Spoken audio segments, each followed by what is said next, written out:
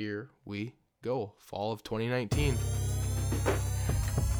This is the 1080 Outdoors Podcast Land Management Series, where our main focus is pursuing the truth for everyday hunters like you. I wouldn't say it's kind of an FU, it's definitely an FU. Chronicle and document how our season's going and give you real-time updates, overall land management practices. You have to find a way to hunt big buck where they are. Welcome to the 1080 Outdoors Podcast. I am your host, Taylor Henry, episode number 23, and we are getting into the second week of November now. I am joined today with Steve Sizz as he just got back from South Dakota as he took a little Midwest hiatus after he killed his buck here in Wisconsin. So Steve and I go over his hunt in South Dakota, kind of a cool situation, a little bit off topic of rut hunting like we've been trying to cover. Before we get over to Steve, though, I want to kind of cover a little bit of what is to be expected coming up here. The next 10-day forecast is actually showing where we're dealing with extreme cold here in the Midwest right now, as you will know if you're in the Midwest. Brutal. I think this morning as I record this, it's Tuesday and November 12th, and it was like 2 degrees this morning with wind. I took my dog on a walk and was like, had frozen icicles off my beard already, like way too early for that. So if you're still out there grinding in a tree stand, kudos to you. Once again, topic of this next week is going to be time in a tree, and I really believe that this 10th through the 18th is just often overlooked because people get worn down mentally and get worn down overall just sitting all that time in a tree. Don't mind my pup growling behind me, but weather's going to shape up for this weekend. It's going to get a little warmer. You're going to be able to spend some time in a tree comfortably. So I'm going to kick it over to Steve and I, this conversation. Enjoy us talking about the South Dakota hunt, and then we do get into some rut tactics for this time of year. And then we got gun seasons coming up soon. I know Minnesota kicked off last week, so we're going to cover some gun stuff soon. But this one we're still covering our rut tactics. Good luck out there. Stay warm. Have fun is the most important thing. Okay, I'm joined with Steve, the very successful hunter in 7 days. Just got back from South Dakota. Yeah, so I'll tell you, this is kind of cool. I got the one in Wisconsin, so I was like, heck, my tag's full, so I'm going to cruise up to South Dakota. And that was Monday, right? Yeah, Monday. When I got the one? Yeah, I think so. So then I drove out. When did I travel to South Dakota? Thursday. And that part stunk. Part of the way there was really icy roads. So I was going like 35 for quite a while. That was not fun. But I just drive out there and I go to public land and start walking. And the first day, I walked the entire day. And I tell you what, man, I didn't realize it, but sitting in a tree stand during the rut really gets you out of shape. You know what I mean? I'm not used to just sitting that much day after day. And after I spent the whole day walking hills looking for mule deer, and pretty much from dark to dark, I seen a doe and 2 fawns. When I woke up, my legs were dead. But so yeah, it was very disheartening. So I went to a new spot. It's kind of a funny story, actually. As soon as I started walking, I seen like 2 little bucks down in a ravine. I was like, oh, that's cool. I'm going to see if I can get a little closer. And then as I'm walking, just kind of sneaking my way towards them, the previous night's Guadalajara fajitas came with a vengeance, and they had to come out immediately. So I freaking dropped my pants on a hillside, and it's like -degree wind chill, freezing my beans off. And anyhow, so I get that done. It was awful.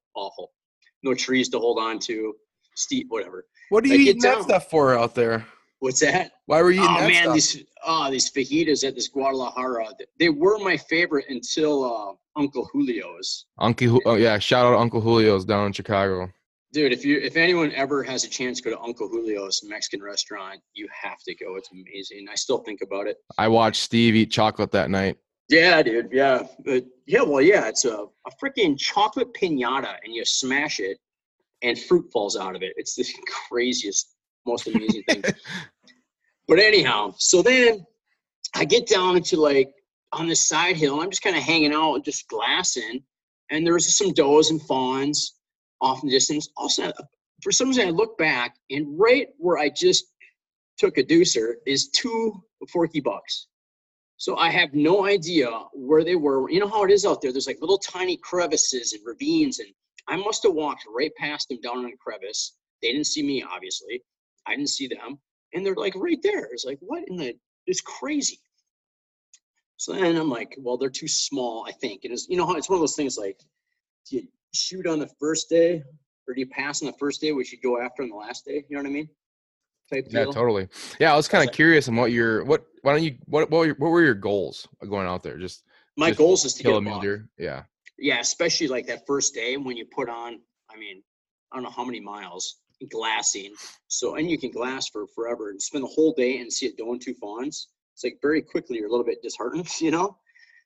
And then I seen these, what was this? So that was four little bucks. I was like, ooh, this is way cooler.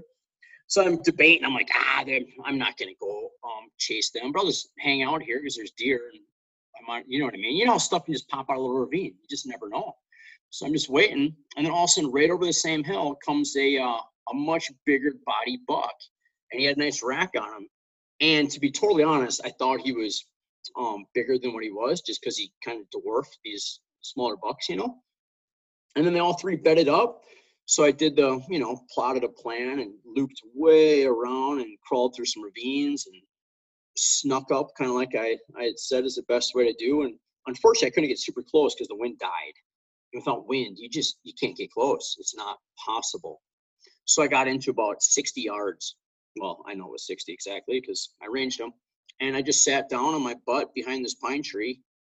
I was about 20 yards from the pine tree, but it was one tree, one little shrub. And but it blocked their view of me.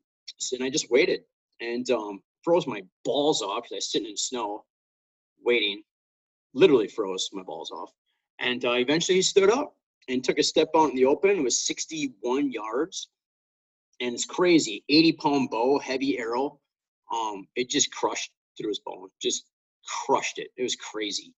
And he just ran down a ravine. And I was like, holy shit. It was a freaking awesome morning. So he was a 4x4 or 4x5, I guess. But like smaller than he thought it was. The rack is ground shrinkage for sure. So I was really excited and pumped. But on the same notes, kind of disappointed once I got up to him, I guess, but still it was really cool. And then I did shoot him twice because I learned in the past if they're not down on the ground and you know what I mean? If they're not dead and you can put an arrow on them. So I did shoot it again just because I've had in the past where I think I made a really good shot and they fucking run away and I never see them again. So I didn't need to, but I did. I didn't know that when I shot, obviously. So yeah, so it was awesome. So I butchered them up, and then I found a really nice 10-point whitetail skull, really nice one. So that was kind of cool too, just to find that. And butchered them up, hopped in the vehicle, or I butchered them up, put in the vehicle, and then I went and scouted for a couple hours just because I was planning to be there for 5 days anyhow. And so did that and then drove home. It was freaking awesome, man. Awesome. I absolutely loved it. That's awesome. So with having that buck, killing it the same week as a whitetail, how much bigger is that body? Well, that's the thing. This is probably a 2.5-year-old, and then the whitetail was a big. I mean, he's probably 4.5. So it was actually pretty similar. But I mean, if it was the same age, like mule deer are much bigger than a white, like much bigger. I still think I'm like looking at deer a little differently. When the whitetails I've seen dead this year, I was just like, why is their body so small? And like mine weighed just under 200 pounds, and I still thought I was from like trail cam pictures. I thought he was a lot bigger than what his body looked like when he was dead. But I still think I'm affected by those seeing like 300-pound mule deer dead. Yeah, they're big animals, and they're so cool, man. I just. And here's what I did too. And I love the way they look now too. They look so much different than when we were. They're so cool. I screwed up, man. Because I sold the cape to taxidermists too. If you get a nice buck that you don't want to mount, sold the cape for $40. And then this one, I was going to do the same, and I was really careful skinning it out, field dressing it. And then for some reason, when I flipped it over, I just had a brain fart and completely forgot I was caping it out and just cut like along the neck. It's like, well, what What a dummy. But anyhow, this is literally what I did. So when I was out there, I went to a spot that I've gone to before, and it was just different. Each year it's a little different out there, depending on the weather. So, and I'd never gone this time of year. Anyhow, so I called a wildlife biologist in the area, and I was like, hey man, I'd spent the whole day. I seen a doe and 2 fawns. Are there any other public places you could recommend? And that's what I did. I just called and asked, where do you think I should start walking? He mentioned a name, and I got to the hotel and looked up on the computer, and that's where I went. So anybody can do it. You know what I mean? No guide, no anything. Just call, ask a biologist, where do you go? And go and start walking. And then it's such, like, mule deer hunting, like, whitetail hunting's awesome, don't get me wrong, but there's so many more skill sets involved. You gotta be kind of in shape, and you have to sneak up good, and you have to be able to shoot from your butt or your knees, and usually you have to shoot a little farther. Not always. Some people can shoot them in the back of the head from 3 feet. Just touch them with the arrow and pull the trigger. Or your buddy who shot it at, like, what was it, 12 yards or something like that? Yeah. I mean, all of the shots that we had out there were close because they were all like sneak attacks from behind in their beds. Yeah, and conditions matter. So yours, it was raining, obviously, so it's noisy. It can't be any quieter, so you can do that. It's just sometimes the conditions don't allow it. And then too, there's different times of year and different. I've learned that different precipitation, you'll get different vegetation. So this year it must have been wet, because whenever it's really wet out there, there's this weird plant that grows, and it's dry and crunchy and makes sneaking damn near impossible, which is great for deer, because damn well less of them get killed because it's so hard to sneak up on them.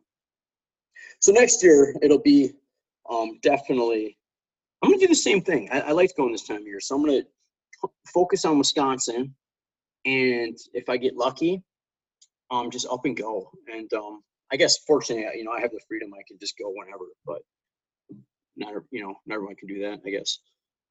Did you see a lot of people hunting out there? Was everyone kind of out of there?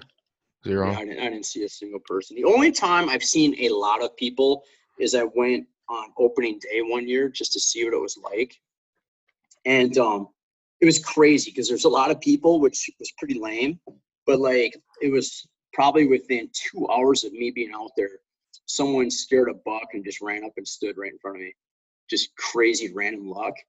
And I actually regretted when I shot it because I didn't feel satisfied. You know what I mean? It wasn't gratifying at all. Like, I didn't sneak up on it. I didn't like do any work. I just completely lucked into a deer. So it's, but yeah, I wouldn't do it again because there was a lot of people. Yeah, that happens. You gotta take advantage of those easy ones because you usually have hard ones. Yeah, but I wasn't proud of it. But you know what else is crazy out there too is so when I remember when I started walking, it was below zero wind chill, which that's not fun trying to glass, especially too. You got a face mask on because below zero is pretty damn cold, and your binoculars fog up so much. But anyhow, by like midday it was like 60. It's just crazy how much the temperature will fluctuate. So you gotta, by midday my pack was just loaded with clothes. You just keep peeling layers off. But you're moving, so you never really get that cold. That's awesome. So yeah, it was an awesome trip. And what do you think? Maybe it's in my head, but I swear mule deer tastes better than whitetail. I've come to that conclusion as well. I'm not saying they're like way better or anything, but it's a little different taste. I don't even know if I'd say better. It's just different, a little different. It's a nice change up.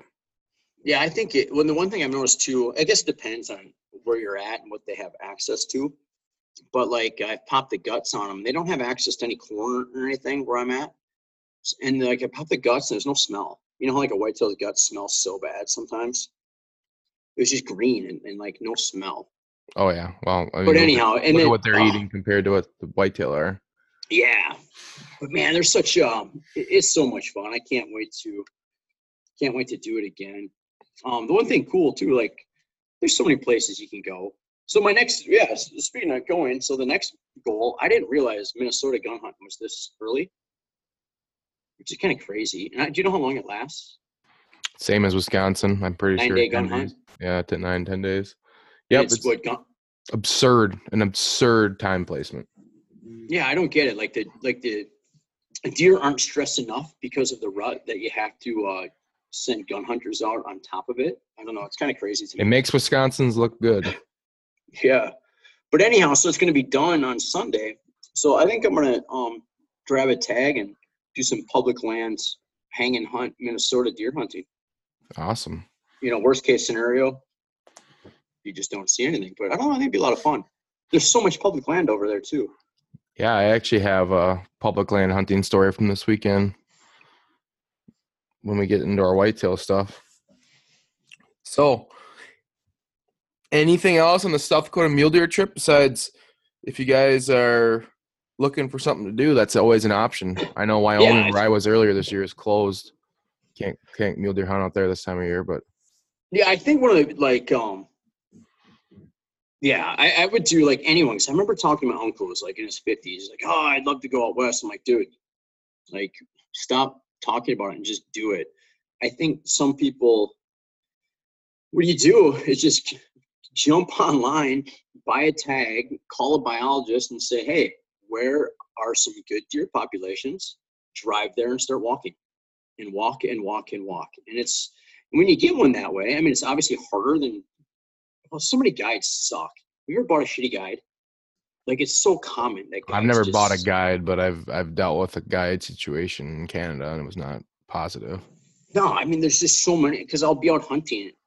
Many times I've been out hunting on public land in the exact same spot that guides are taking people, and God knows how much these people paid them, right? So it's just pick a state, call a biologist, asks like, hey, where should I go? Give me an idea, just point me in a direction, drive there, and just start walking. And if you get one that way, it's just so damn gratifying. It's harder than hell, but it's a lot of fun. It's really weird with me too. I don't understand this, but with mule deer, like they're much smaller than elk, and for some reason, when it comes to a big elk, I'm just a shitty shot. Like, I can't focus on. It's just so freaking weird. Just a mind thing. I've killed. This is like my 8th mule deer buck, I think. You just can't. You can't mentally. You think you're mentally. Oh, it's like it's so big, and it's like I don't focus on a tiny spot. You know what I mean? And then you fucking. It's like, how do I miss an elk? It's just so weird. Or shoot it through the back, or just the dumb stuff I've done. Right. What is so? You said they weren't. One thing too. If you go out west, you said they weren't running at all, but. No, not really at all. So you had to have missed it by like a week or two then, because they're still like similar to whitetail, aren't they? I think they're later, actually. Are they a little bit later? I think so. That's what because I asked the biologist that too. I'm like, are they, if he's been seeing any rut activity? He said not quite yet. And then what the hell was I gonna say? Oh, and the other thing too. So the very first time I ever went out there, I'm a Wisconsin hunter, right? And I drug a mule deer so god dang far. And never again.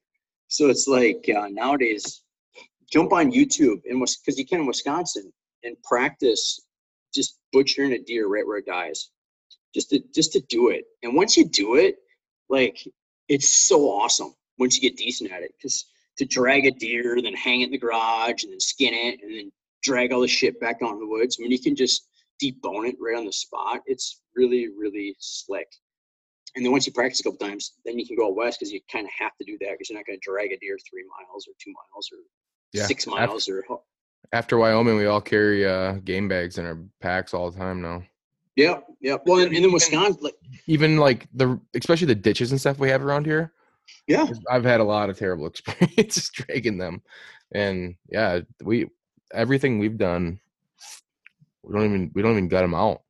Nope. Just and like, you can still get the tenderloins. That's it. People are like, oh, how do you get the tenderloins? You still get it. Mm-hmm. If you want the heart, I have a little hand saw, and I saw through one rib, and I can get the heart out. You can get everything. And so in Wisconsin, I don't use game bags because, out west, if it's going to be like, the meat's out there for a day or something, I want game bags so they get the air and circulation and cool off. But in Wisconsin, an hour tops if you throw in your pack. I just use, like, even in South Dakota, just, maybe a couple hours tops. just a heavy duty plastic bag so my pack doesn't get soaked in blood. And then, yeah, that's what I did. I had Like a garbage bag? Yeah. Yep. I just used a heavy duty plastic bag, put it in my meat compartment of my pack, put all the meat in there. And then like I knew it was cold, right? Obviously. So I didn't even bring a cooler because it was so cold. So I brought it to the truck and I just like kind of flattened the bag out on the ground. So all the meat's on the frozen ground and it just, cooled off, super cool, put a little snow on it. And then on the way home, I just, I don't even know why I didn't have to because it was so cold, but I threw a bag of ice on top of the plastic bag. Just why not, right? Mm-hmm. And that was that. Super clean, super simple. Were you tenting it? No. No, God. Normally I would, but not below 0 wind chill. Yeah. No. Yeah, I thought you might. In the past I did, or I would even. I'm kind of weird, so I'll just sleep in my truck. Just put the seat back.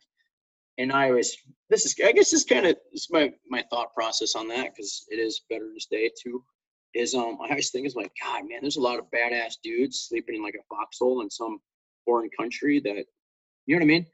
So it's like sleeping in a truck is actually way more comfortable than a lot of people are doing right now. So that's what I do.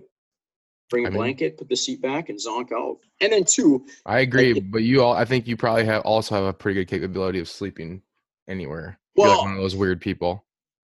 I was just gonna say is yes, but because if you actually like hunt hard during the day, you're fucking exhausted, right? Yeah. Like here's a story. I remember years ago, where was I? Montana.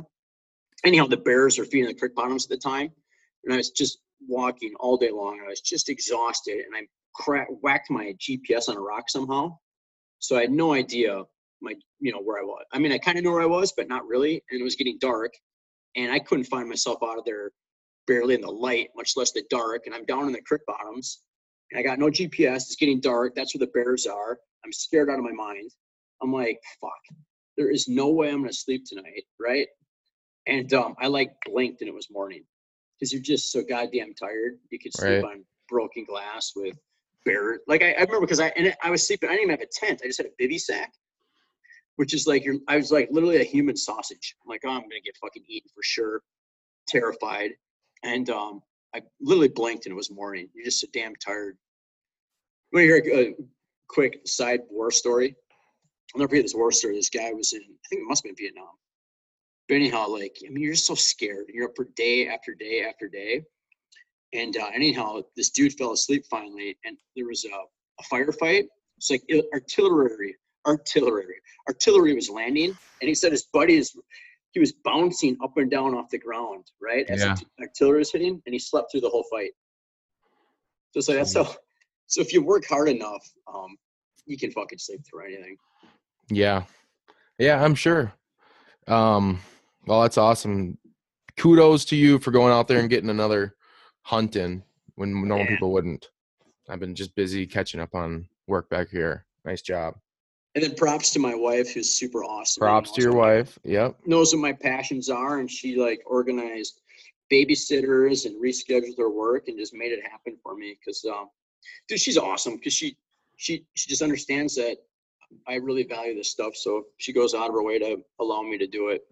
Not only let me do it, but like make work so I can. So that's really cool.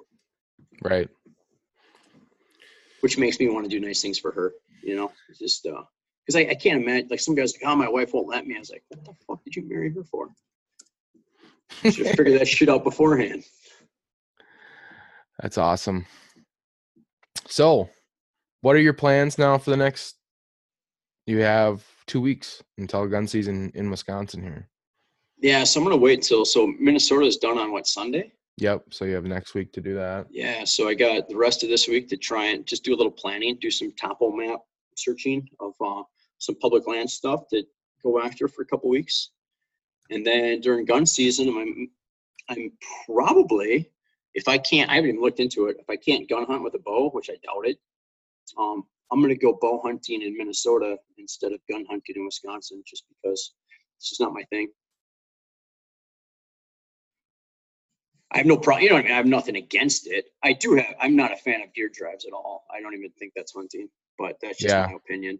It's just whatever. I guess if some family like truly needs the meat to feed their family, dude, have at it. Go get your meat. But to do a deer drive and unload on, I was just talking to my brother about it, where you hear there's like bang, bang, bang, bang, bang, bang, bang, bang, bang, bang. And it's like, how many fucking rounds can a person have in a clip? Unloading on a deer running across the field, I just don't like that at all. No, it's it's an odd thing. We still do deer drives. I look at it as a way to scout public land. I haven't really been that successful over the years, but it's a way that a lot of people, to get people out in the woods that don't usually hunt. This is true. It's just, and then too, like, I don't know, man. When I was a kid, it's a family thing, man. Like the gun hunting and stuff is always a family thing. I don't do much with my family anymore, but like even like my friend, like high school friends and college friends, like we'll go stomp around public, and but it, there's like different you said, levels to it. Like it's different. Yeah. Like I think I've been last few years I've been telling everyone like almost setting expectations before they come along, or if they're setting up or whatever, that this isn't a free for all. Sit till 9 a.m. and then boom, get driving all day. But that's what, so like, I think part of it too, when I was a kid, someone shot our van on a deer drive. They literally shot through our garage and through the Astro van door. I'll never forget. Like, how do you forget that, right? Yeah. A teacher of mine in high school got shot through the leg. I remember on our family drive, some dingy had like one of those lever action 30-30s. Yeah. He had it cocked while he was walking and shot right down the ground right next to his foot. Just, it's like, fuck this. And then times too where you're hunting, I'm sure you've heard it, where you hear like a bullet that's, and you have no idea how close it is, but it's like, I just don't like it. I just don't like it that much. But if it was like, say it was like me, you, and one other person, like a really small number of people, like tactical, sneaky push drive, that's a little different. I think that's can be kind of cool sometimes. You know what I mean? Oh, it definitely is. I've gotten into it as like a way to just, like you said, there is like technique and stuff to it.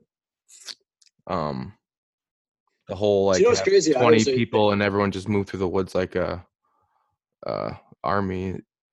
First of all, I don't think very many people can do that anyways, and second of all, that's kind of weird. But yeah. Oh shit! Yeah, we used to do it, just huge masses of guys, and they're all like yelling and whistling and hooting and hollering and whatever. But here's one thing too: if you do your drive, it's kind of, you would think that deer would run like into the wind so they could smell what's in front of them, but it's actually the opposite. They like to run with the tailwind so they can smell what's coming behind them, but can see what's in front of them. Yeah. I try to set up all of our drives with standards downwind, and then you like.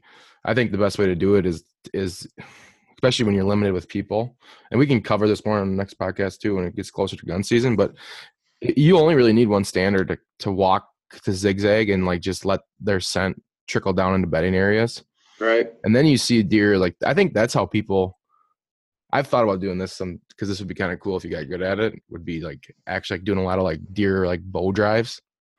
And that's all you'd have to be able to do is you just have your scent trickle down in the bedding areas, and then you set up on exit routes. Because number one, they're moving out. They're not like, it's not like a giant, like dead ass sprint. Right. Like you just slowly move along, let your scent trickle down in the bedding areas.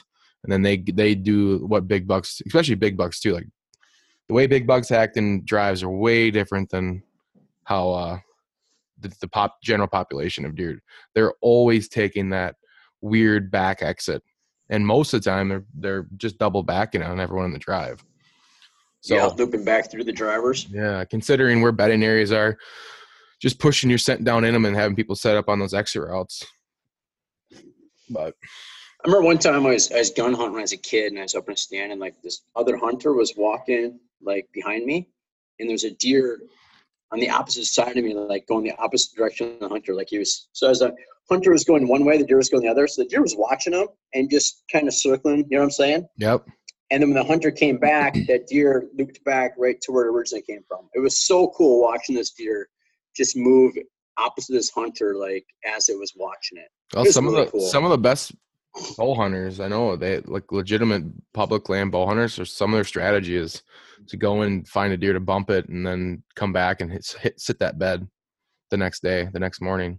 Oh, you just keep all right. And, Because I mean, it makes sense. Like if you kick a deer out of a bed, everyone thinks like, oh crap, he's never coming back here. But I mean, really, that bedding location did its job. Like he got away from you safely. right. So I think it probably depends, but I know people who have had a lot of success just coming back and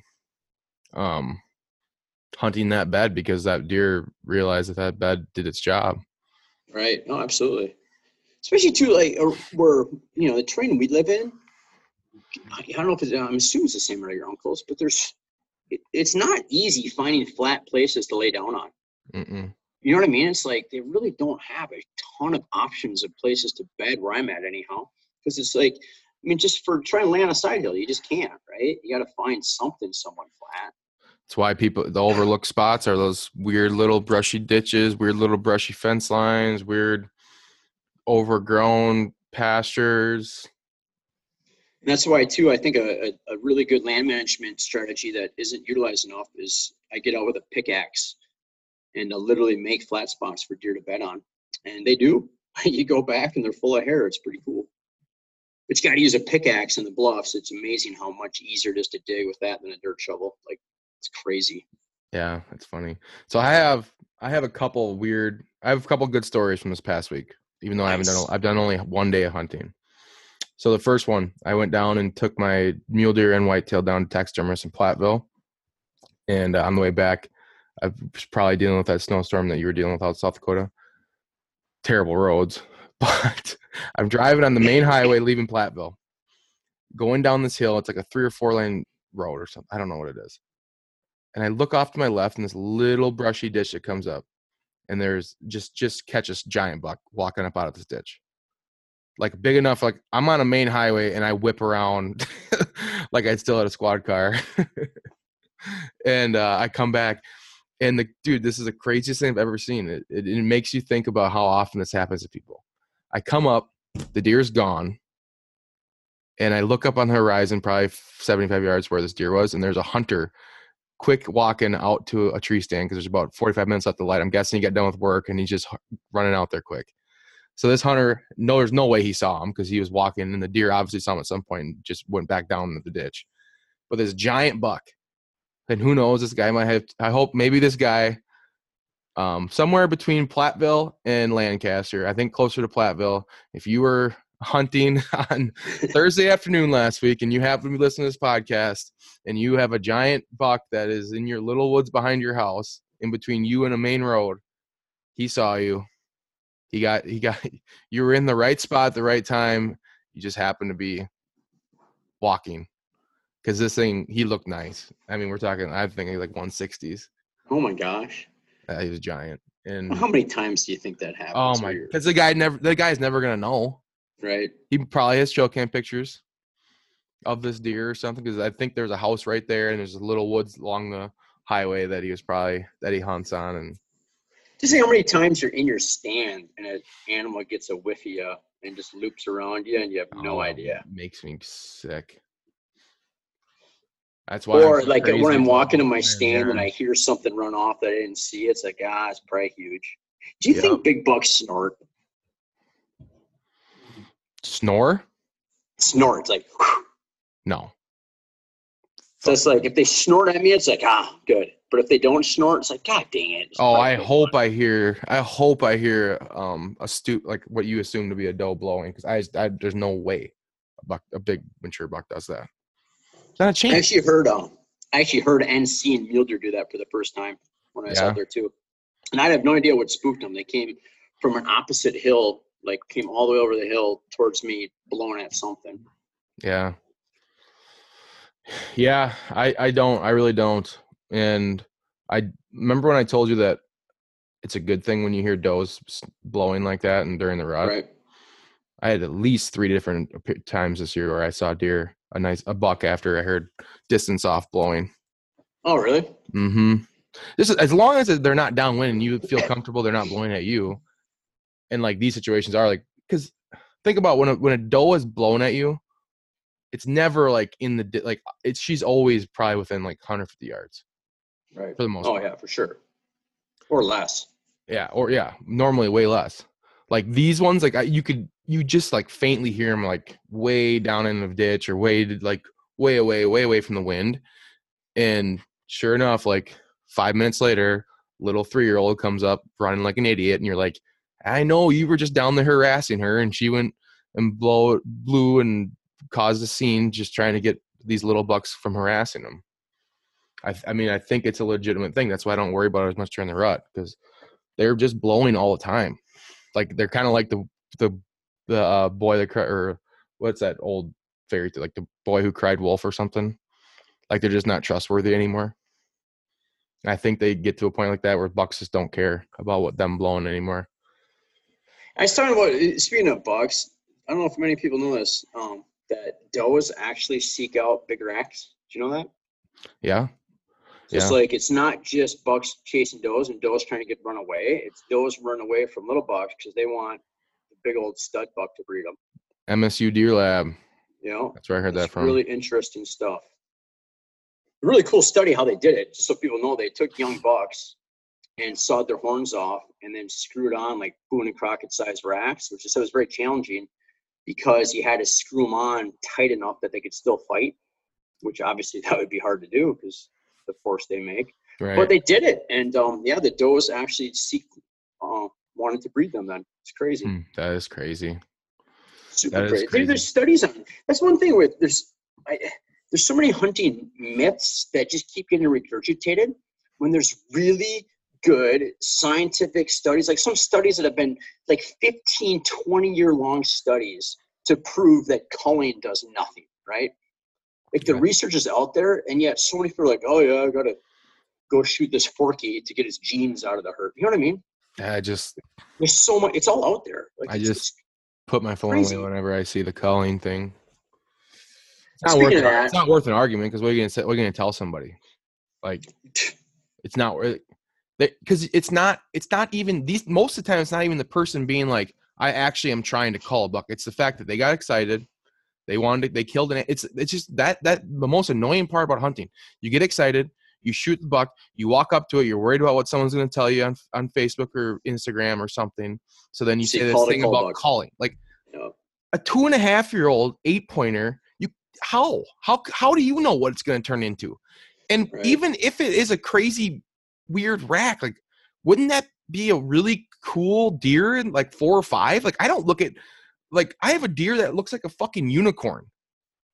I don't look at him and be like, oh, God, I hope he isn't, like, screw a bunch of, breed. Like, oh, shit, I don't want any more deer like that. Like, yeah, right. I would, that buck's awesome. Yeah, it's cool. The other thing, too, is that like, when it comes to culling, same thing with humans, actually. But, like, what mom eats, what the doe eats, can have a huge impact on how big her son's antlers can be. Right, so it's an epigenetics. So you can turn on and off like gene size, antler gene size based on a doe's nutrition. So the best thing anyone can do is not try and shoot bucks with funky racks or bucks without brow tines or bucks with a weird one side. Is just to get out and get them as much good food as humanly possible. Yeah, and same thing with humans, right? What moms and dads actually eat before, during conception, and throughout pregnancy can affect your grandkids. Literally. Like it's crazy how important that stuff is. Yeah. But nobody talks about it. So it's just not that well known. But now you know if you're listening. Yeah. And then if you're listening, oh my God, that is my biggest pet peeve, is people making excuses for what they shoot. Like never. It shouldn't, like, even if it is just, I got excited when it came over the hill. I thought it was bigger. Like, but I mean, you can't take it back. So, okay, you got meat in front of you. You have everything. Like, well, it happened to me 3 days ago or 4 days ago. I thought that mule deer was bigger, to be honest. And when I walked up to it, I decided it was a cull mule deer. I had to get this one out of the public herd. Bad funny. Genetics. So the Platteville buck that some poor hunter walked right by about 60 yards on the other side of the ditch while he was in a hurry to get to his stand for the last hour of daylight. is story number one. And God, if that That's guy, crazy. I feel bad for you, brother. Most likely that buck's probably not going to be showing his face around there for a while. And because the buck was just moving naturally too, just right along a ditch. Like he was probably bed in the ditch for a while, and then he got up, and oh my God, the guy walked right in. Oh, so it wasn't like this guy spooked it and was trying No, to he get was away. the buck was walking right at him when I saw him. shit. And then I came back and saw the person, and I was like, oh Jesus, that's why I couldn't see. find the buck. But anyway, so the next story, which is another hilarious story, Jed and I decide to go down to our lease on Saturday. So lease is 45 minutes away. We're going to do another hanging hunt on the way back end of the property. Kind of looking forward to it because we haven't been up in there. So get up at 3:30, leave our place at 4 or 4:15 or something. Get down at least at 5, so we have a good hour to get everything set up. Just start to unload the UTV, and I hear Jed in the truck go, shit. I'm like, what? That did not sound good. He's like, I forgot my bow. And I'm like, oh. So we both sit there, and I like start looking in the backseat of my truck, and I'm like, I just took my bow out the other day. It's hanging in my storage unit. Like, you know, like how helpless you feel, because it's not like we're not 10 minutes from my house. We're not like nothing. It's 50 minutes away. I look in the back of my truck, like trying to find the resemblance. Like there's a saw back here. Like, probably not gonna. Little step down from your longbow, but so we were pulled into the lease for literally a minute and a half. Got back in. Well, might as well drink some more coffee. Started to drive back. So everybody's done it. Yeah, it just happened to be the one time we're driving an hour somewhere, and everybody. That's awesome. So we get back to town, actually decent time, and we just try to make the best of it, and we go and we just start on a public spot, and we hit about 3 or 4 public spots that day. The first public spot, kind of a cool, like 20-acre, like little narrow chunk. What do you mean hit? You do a little. Yeah, we just decided to go and set up and do rattling and grunting, and then give it about a half hour, 45 minutes, and then move on. So I see. I don't think it's like a proven strategy or anything, but I'd rather do that than, yeah. So first spot was kind of cool, like right along a road intersection, and the first point from the road, we found it after daylight, obviously we're walking out. First point overlooking this road in this house, giant bed, right on the knob, right where you think of a buck being. So that's kind of cool. Like literally, if we drive by slowly right now, I might be able to see him in his bed, and it's a buck bed, it's a giant bed. So little spots like that always just are nice to find, because it's just proof, right?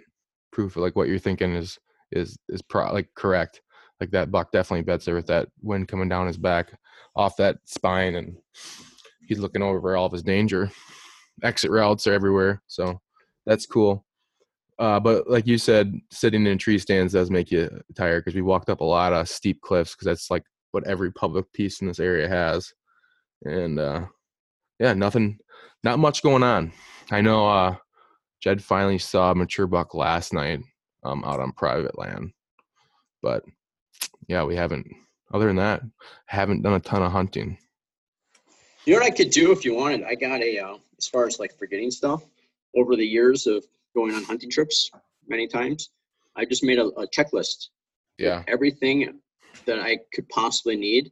So like literally all I did was whenever I left, I printed it in the morning and just went and checked boxes as I put it into my pack or into my truck. So it's impossible to forget anything unless you don't use your damn checklist. So maybe I could, if you'd be interested in that, I could share it. Yeah, we'll have to share that. I've already planned on making somewhat of a checklist for myself anyways. Yeah, I got her. It's pretty much done. And you know what I mean? There's more, it's everything, right? Yeah. So it's not like you would need, so if you don't need something, just check it off right away. But it's kind of into the book, Checklist Manifesto. Like it's crazy how many medical errors would go down if hospitals just made checklists mandatory, but so many are just too stubborn to do it because they think a checklist is beneath them. It's crazy. But yeah, I could share that. It's Because I've done it. I've gotten into my tree stand and looked at my bow, and there's no arrows. It's like, God damn it. Well, my mental checklist usually consists of one big one where it's like, all right, here's what I want to brand this hunt, like specifically, like, if you're doing a hanging hunt, I got the stand, sticks. And then usually right before I leave the house, I try to be like, all right, what do I really need? I need the bow, my release. And I add my camera to that. But all right, if I have nothing else, at least I have these things. Like if somehow everything falls out of the truck on the way out there, at least I have my bow, my camera, and my release. Arrows too. But yeah, interesting little situation there. But it is what it is. So the next 2 days are going to be brutal, man. Tonight's going to be cold.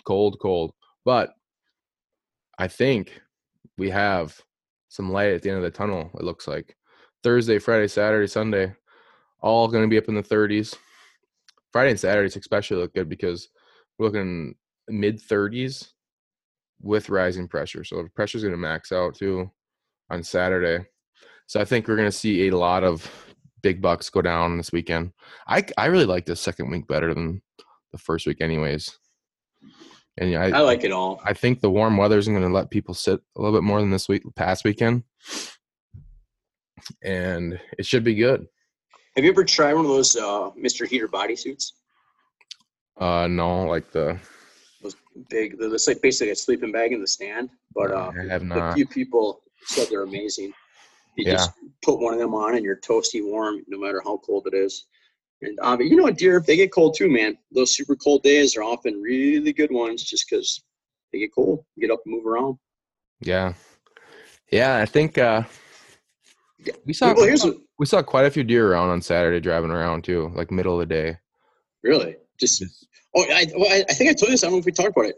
What was it last week? I don't remember what day. I was turning into my road and there was a 2.5-year-old 8-ish pointer that a car had just hit, right? So the car was smashed up. The cop had just got there. So I stopped. On your road or out on 14? On 14, right as you would turn off it. Yeah. And so I asked the cop, like, hey, man, I'm going to run. Is it cool if I just take this deer? And he's like, no, someone else already's got dibs on it. But then he's like, that night on the stretch of road, it's about a 3-4 mile stretch of road, he had 10 calls for deer getting hit by cars. Mm-hmm. One freaking shift. Like, it's insane. Most I ever had was 17. 17 in one shift? Vernon County. That is so crazy. Yeah. 17. It's holy shit. It's absurd. I mean, that is. I used to. That's crazy. I would have guessed like 3, like tops. Dude, these like 2 weeks, first 2 weeks in November, and Vernon. So crazy. Vernon's way worse than La Crosse. It's nonstop. You can't keep up with it. It's like actually like an issue because it's like how do you go to every single one of them because it's actually preventing you from like doing your job. It's an issue. It's a serious issue. Like that's why they've turned to a lot of like self-reporting forms for that. That's crazy. But then you got the issue of people falsely doing that shit for like insurance stuff. Yeah. I mean, last year I picked up 2 deer in the exact same spot on 1461. One was probably 3.5-year-old buck. The only trauma was to its head. It must just got clipped in the head. It was freaking great meat, man. Not even a bruise on any of the quarters. It was it's crazy. It starts picking up. I think my biggest one I ever saw was like I would say I think I probably had at least 3 booners that I worked car deer. They got run over? Mm-hmm. Seriously? Between Vernon and La Crosse County, yeah. Jeez Louise. That's so weird. It's just so bizarre. Yeah, you don't hear. I mean, if you're not in it, you don't hear about it as much. But it's a legitimate thing. Starting the last week of October, and then it really maxes out here these first 2 weeks of November. It shows you that the rut's going on. Oh yeah, man. 17, and just some of the stuff you see when you're driving night shift right now is pretty insane. I've seen. Not saying that that's what I did on my shift, but I did patrol and protect the back roads a lot more during this you got to make sure that there's no crimes going on as you're shining the picked bean fields and cornfields. Well, I would need to make sure no one's sitting in their tree stand. Oh, there could be a meth lab out there for sure, especially your crazy Amish people doing some weird stuff. Yeah, You got to be watching. You do. You see some. That was one of the coolest things about being. I mean, besides trying to hunt and then working night shift, together, it's tough. But Well, the shit I always wonder is like, why do these cops patrolling my road when there's 2 houses, right? Well, now I know. Hey, They're what scouting. if you'd be happy if someone was coming down there shining and poaching? That's a legitimate thing right now too. This is very true. Very, very Poaching. true. Number one time for poachers is right now. Oh yeah, why wouldn't it be? Fucking deer running around moronic everywhere. Yeah, 200 inches standing next to the road at about 11 p.m. at night. Do you have cameras out right now? Yep. Yeah, everything's still running. You haven't checked them in a while? No, I checked them this past week and might as well introduce this deer because he's going to be a freak, hopefully. So I'm still contemplating how I'm going to hunt the gun season. I might just spend time away from the primary farm because of some issues there. But there is a deer that I'm assuming is 3 years old because he's very small bodied, but he's over 150 at least. Oh, wow. And he's just running around like a fucking idiot right now. Oh. He's on every camera, middle of the day. I'm actually very surprised. Very shocking I didn't see him because he's been since like November start. I guess I only hunted 2 days into November, but if I would have been hunting at all, I probably would have ran into him like 3 or 4 times so far because he's been everywhere. But I'm calling him Flyer. He just got the frame, man. He's got the frame to if he makes that, because like the biggest step they usually, well, I'm not saying the biggest, but there's a big difference between 3 and 4. And I think he's 3. It's like that, dude. It's like that buck that I called paint drip, whatever that you have. Right. That thing makes it because he looked like he was 3 to me, the way his face looked and stuff. He's a 150-inch buck right now. Yeah, he could be pretty cool. That's why I would like my strategy if for gun season. Either I bow hunt right by the buildings, or most likely I don't even set foot in my 40-acre chunk, and just hopefully the deer just stay there and live. Well, you'll like this one. Hopefully. Last year, I think there was 5 nubbin bucks shot. That's awesome. Fucking God. At least 2 to 3 bucks shot. 1 that was actually found. So there's people that hunt out there that I don't know. It's not ideal. It causes me issues mentally.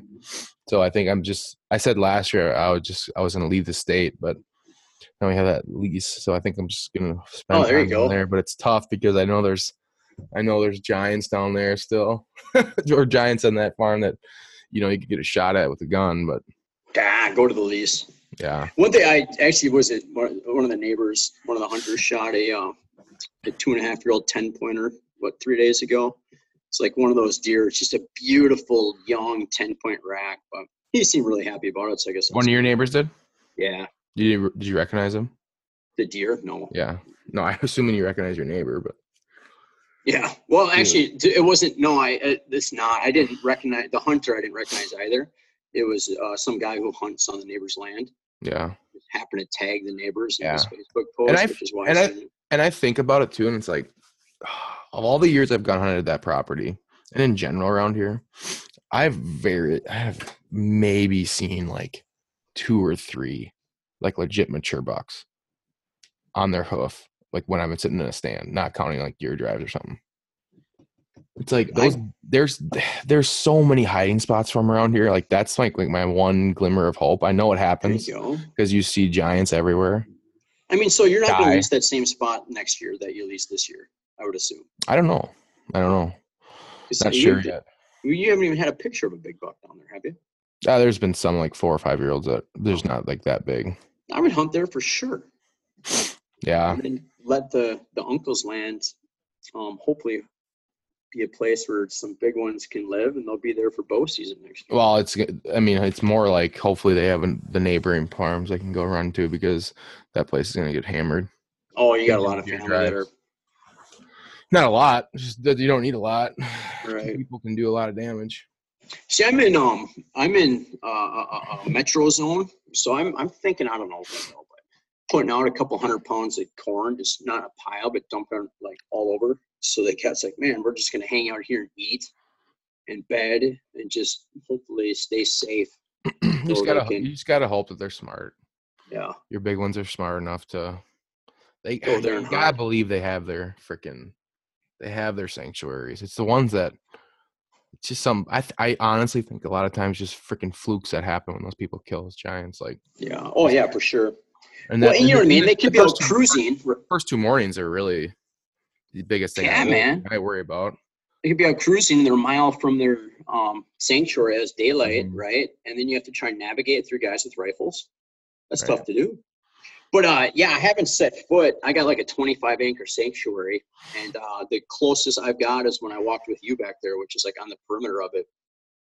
So there hasn't been a human that I know of. I guess there could be trespassers. There hasn't been a human in there in, I don't know, months.